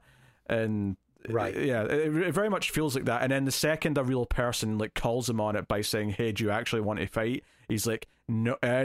And it's not like Eduardo here is some angry maniac. He is legitimately angry in this moment. Like he's earned this anger. Yeah, no, I 100% agree. I was just trying to figure out how to get to the same point, but no, I think it is this idea. It's a way of it transferring the idea of, if you only see people at their best moments, if you only see them putting their best foot forward, the way that things like Facebook and Instagram and stuff like that do, you're going to have your Sean Parkers. You're going to have your people who are living the big life and never seem to have a down moment at all.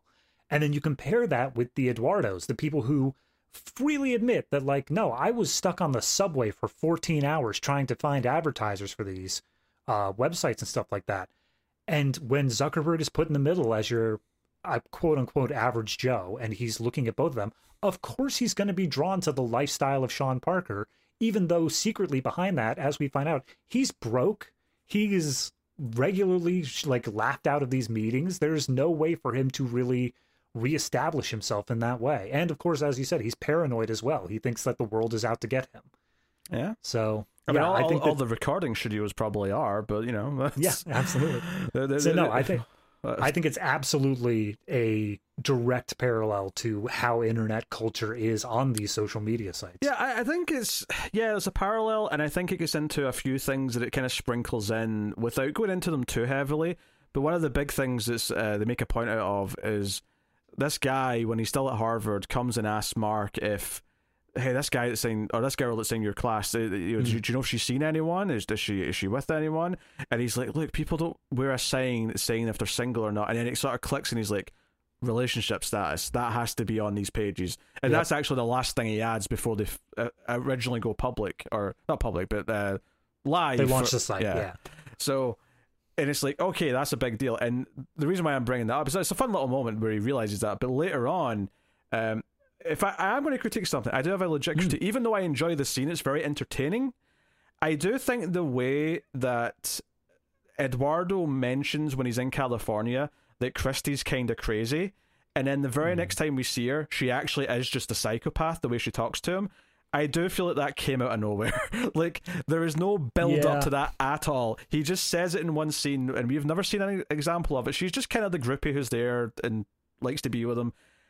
And then all of a sudden, she's yelling that he's not changed his Facebook status to in a relationship, which obviously is funny because, people do get upset about that, and he clearly just doesn't care and pay attention to his Facebook page, but she's taken that as a slight. And then she sets fire to a scarf that he bought her and almost sets fire to the room, and then when she shows up and says, oh, you're leaving without me, it's like, yeah, also we're breaking up. Yeah, of course you're breaking up, you crazy woman. You just tried to burn down his apartment. On the whole, I agree with you. I do think that it is it gets a bit 0 to 60 too fast there. I do think, however, that her being so obsessive over the fact that his profile still says single, like, that was a thing. I remember that being a thing. It was for sure. And I think that's another good way that it does a parallel of it showing this thing of like, no, like, even when you're involved in Facebook, you're going to, especially with this girl who, the only reason she was more or less with Eduardo is because he was involved in making Facebook. Clearly, she's going to be obsessive over it. Clearly, she's going to have a problem with any sort of slights regarding that. Yeah, he calls her a groupie. Also, this is one of these times where I have to remember the drinking age in the US is 21, because when they're meeting with Sean Parker and they're saying, oh, they're going to card us, I'm like, what do you mean, what are you talking about? You're all over 18. But fair enough. We are a Puritan society, Pete. We are not allowed to drink until 21. I've never drank alcohol. I don't give a shit. But it's just, that's fine. It's just weird in the context that I'm like, oh yeah, that's right. They have to be 21, and they're all meant to be like 19 or 20. That's the other thing, is like, oh no, they're gonna card us. Okay, Mr. 28-year-old actor, wink.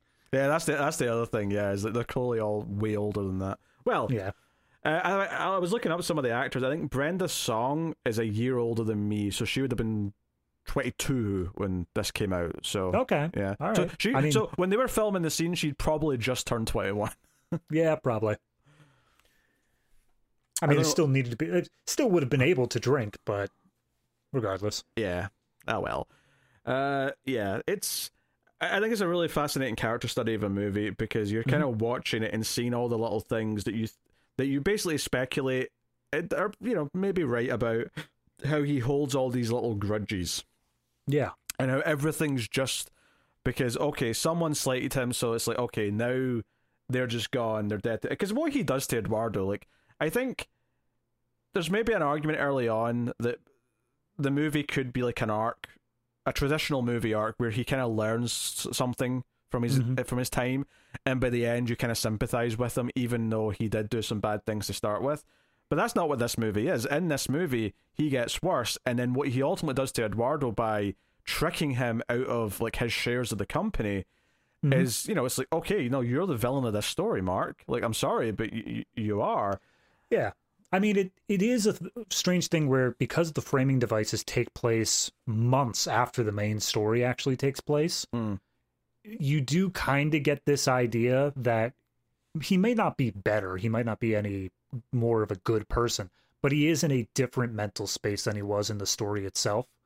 Like, he's either, when it comes to the Winklevoss ones, I think he's just so over it. He's like, screw these guys, they aren't worth my time at all. But when it comes to the Eduardo case, I get the vibe here that, like, neither of them want this to be happening, but all the chips have already fallen. Like, legally bound, there's no way that he can just turn around and say, okay, here's your 30% back and we can just forget about everything. It's like things are locked in the way they are, and he's forced to just kind of ride this out and say, no, because of the choices I made, I have to at least pretend like I'm keeping this up in this thing. The one thing I bring back to is Eduardo was called in as a witness in the Winklevoss case. Yes. And even during that, he's basically backing up Mark. He's like, look, he didn't use any of their code. He's completely outside of the realm of coverage here. Like, this is a complete farce, more or less. He's backing him up in a separate case while still suing him himself. He wants to do this fair and right. And there's that moment where Zuckerberg says that Eduardo's his best friend, and then you see the empty chair of where he was sitting when he was given that statement. And you know, so it's like, oh yeah, like, you've ruined this friendship. And that happens early enough before you see a lot of the other, I mean, you see a little bit of the other disposition with Eduardo's case, but I would say more of that's back half, because more of why that lawsuit's happening is later on in the story versus the Winklevoss stuff. But it's a nice, like, sort of tease for, like, okay, how bad does it get between those two? Like, why is he suing him? You know, it's a little tease for that. That's also a great thing that they do with the structure of the movie, is that because he keeps on doing these little things to Eduardo the entire time, you're never sure what's finally going to be the thing that breaks the camel's back. What's finally going to be that moment where Eduardo's like, nope, I'm taking you to court over this. Because it could have easily, there was a point where he's super pissed off that Sean Parker is the one that's making these meetings with executives. Yeah. It could have easily have been there, but it wasn't. It could have easily been the part where he forced him to, like, move out to California, but it wasn't. It ended up being this moment where they forced him out of the company, more or less. It's especially mean that when he does find out what's happening, and he blows up because he found out what they've done to him, he comes to that party thinking he's there to celebrate because he's part of this success. He's in a good mood. Like, he's kind of good. Like, the earlier disagreement they had about Sean Parker, they've kind of dealt with. And in fact, in the first scene with the lawyer where he signs the initial document saying that he's going to have 34% of the company, and he's quite happy about that, when they say that Sean's going to have like 7%, he's like, you know what, I can live with that. Like, you know, he's made his peace with it, and he's there to celebrate with Mark. He's excited, he's got a smile on his face, he's happy to be at the Facebook headquarters. He's probably going to move here soon because this is where the headquarters are. He's quite happy, and then he gets completely hit by this truck. He sees this contract saying, hey, you've lost almost all of your value and your shares, and that's obviously why he blows up as much as he does. But it makes it extra malicious. It's not like they were in a bad place, so you understand maybe why Mark then did something there, which might have still been too far, but at least you'd think, okay, they're fighting right now. No, they've kind of made up. They were kind of in a better place, at least as far as Eduardo was concerned, they were. Yeah. And this was all going on anyway. It makes it even more malicious and makes it even more of a villainous move. See, but that's why what I was going to earlier, that's why I think this is just standard operating procedure for Mark in the entire time that Mark has known Eduardo, because he's, even after all of that, even after he's essentially put Sean Parker in the position where he was supposed to be, he's still willing to forgive Mark. He's still willing to say, all right, bygones be bygones, we'll just move on and call it a day. But then eventually there is a breaking point. There is a point where it's just too much and he just can't forgive Mark. Yeah, I mean, it's Mark never really values his friendship the entire time. And there's maybe like a small couple of moments in the disposition where maybe he's kind of realized that after the fact, but he's just not going to admit it. He's never going to actually open himself up and admit what he's done is wrong. Yeah. There is one scene in this movie that I think does a great job. It's actually during the sequence where Christy is showing how insane she is. Yes. And basically just prior to that scene, because Sean was having such a heavy hand in things, Eduardo went in and basically closed their account at the bank, so they're unable to get any of their money out. And so Mark calls him up and basically just lays into him. And I think it's the one time we almost get emotional response from Zuckerberg. And he basically lets out like, no, I don't want to go back to that life of being unable to cash checks. He's like, basically he's saying like, no, as much as I don't care about the money, I care about the ability to just live carefree. I want to be able to just do the things I want to do without caring about the ins and outs of, how much is in my account. Which in a weird way is almost the hypocrisy of, no, you do care about the money. You keep saying you don't. Yeah. And maybe in a technical way you don't, but if you want the lifestyle that comes with it, then you kind of do. It's the sort of thing of when you have enough money, you don't care about it because it's always going to be there. Yeah, it's just not a concern. I think that phone call is interesting because, like you say, he kind of like has almost an emotional reaction, and he's upset that this account's being closed, and he blames Eduardo and says, "Oh, you're threatening everything that I've built up. Not we've built up, I've built up," and it's why that you never sympathize with him in that entire scene, because you're upset that your free ride has been taken away. And I'm sure, he doesn't go with Sean and get like a $500,000 investment the next day, so it's not that big a deal in the long run. But the way his entitlement, that's a great scene showing his entitlement, and that he's been wronged by. But honestly, like, I think by this point in the movie, you're kind of just on Eduardo's side. You're like, Eduardo was right to make this point and say, no, I funded this to begin with, and you're disregarding me. You're treating me like I am this just tool to be used when it's convenient for you, and that is it. Hell, the start of this movie was he comes in and Zuckerberg says, okay, I need your algorithm to write this thing that I'm working on. And he gives in and gives it to him, and that's it. He's used them there, and he just keeps using them throughout the movie. Even then, he asks him for the algorithm. But the whole reason why Eduardo's even there in the first place is to ask him, hey, I saw that you broke up with your girlfriend. That's a great point. Good, man? That is a fantastic point. He is there as a friend to see if you're okay because you broke up with someone. And because of what you wrote in your blog, you sound like you're pretty upset. Like, that is a fantastic point. Yeah, the entire movie opens with him showing concern about friendship, and Zuckerberg responds with, give me thing I want, and proceeds to use it and use him. This is not a flattering movie for Mark Zuckerberg as a person. Not at all. Not at all. It does not paint him in a good light whatsoever. Which is why I would love for there to be a sequel, just to see what happens when the general public is also on that same side, where everyone thinks Zuckerberg is just a prick.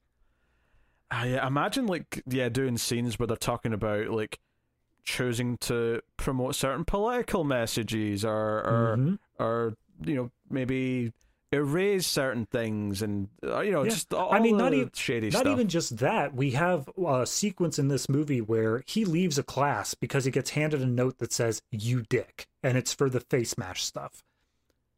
Imagine how he reacts to his entire platform that he built, calling him out for being like a gross looking lizard person.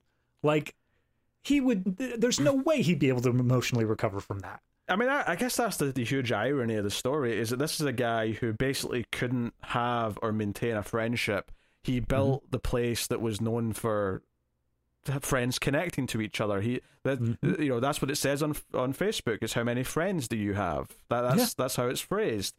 He built this. It's this like almost pathetic attempt by someone who couldn't do it the normal way, so he did this big, huge like computer version of it.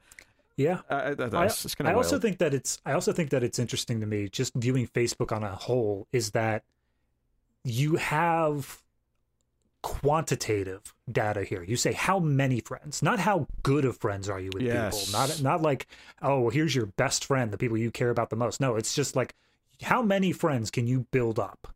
How many people can you make connections with, however dry or meaningless they may be? And it was a fad for a while where people actually cared about that. And then as time went on, people realized, this is all kind of... This is like... It's like a really crap video game where all you're trying to do is get the highest number. And you just get... And that's not to say that social media as a whole doesn't have some value in some ways. It absolutely does. I've met many people through the forms of social media. So... But ultimately, there's a lot of negative qualities that come with it. And this movie's not necessarily trying to explore those, but I do think it's interesting to bring them up just in the sense of how it maybe relates thematically to who Zuckerberg is, or at least how he's presented in this movie. And in what ways he's trying to make up for his social weaknesses, shall we say. Yeah. But it's interesting. But yeah, it feels like he's out to prove something. It feels like he's out to prove everyone that he was right and he is more important than everyone else. Mm-hmm. And yeah, that's kind of, I mean, if nothing else, the way we've talked about this movie, we've not necessarily, we've talked obviously a little bit about editing and dialogue and things like that, but we've talked maybe more about the characters and the subject more so than the filmmaking side of it. And I think that's because it is just an inherently interesting topic that the movie presents in a very digestible way. Yeah. See, that's the thing. With a movie that is nothing but essentially programming and legal situations, like, this shouldn't work as a movie, but because of the way it's written, because of the way it's filmed, it does. It's engaging. It really works on almost every level. There's only maybe one or two missteps that I would fully say are mistakes, but the rest of it is just down to taste. So I enjoyed it. Well, we could probably rate the movie then, if we're at that point. What are you giving The Social Network? The only thing I wanted to throw in real quick is that in the Where Are They Now segment right at the end, the Winklevoss twins rode crew in the Olympics, and they came in 6th. Just to say, like, yep, not even that extraordinary in that one thing. They did get, what, $60 million in settlement? Yeah, like 65, something like that. So. It's unknown what Eduardo got, although I would like to think it's probably more, because since he was more tied to everything in the first place. Oh, yeah. Absolutely. But, like, even in the case of, I think it's how the movie presents it, but it seems like the Winklevosses aren't really supposed to have a case. Like, it's not something that the audience is supposed to agree on, but you're definitely supposed to agree on Eduardo's.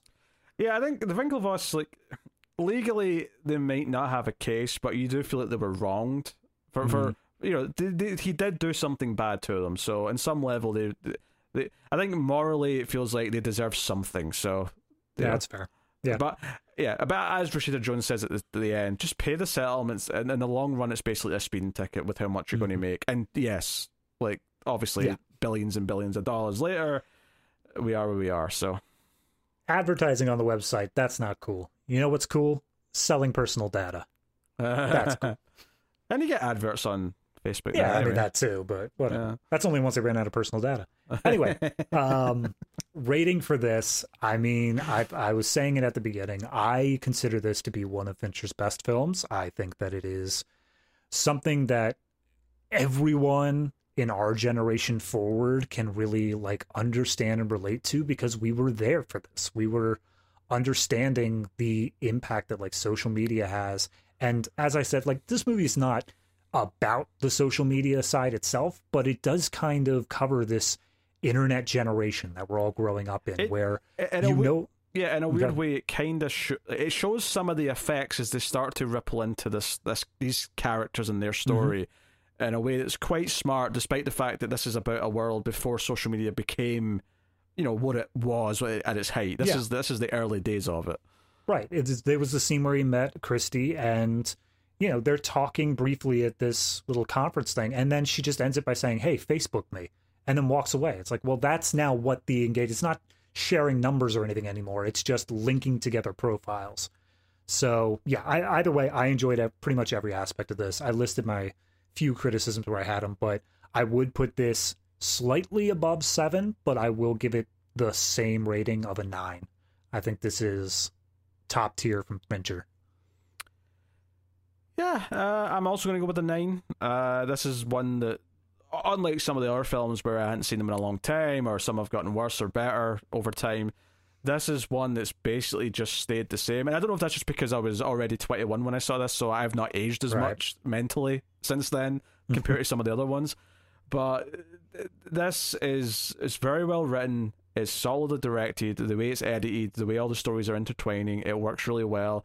I was impressed on this viewing how quickly the movie passed for me. I was really surprised when I realized, oh shit, I'm already halfway through, when I thought I was maybe 20 minutes in.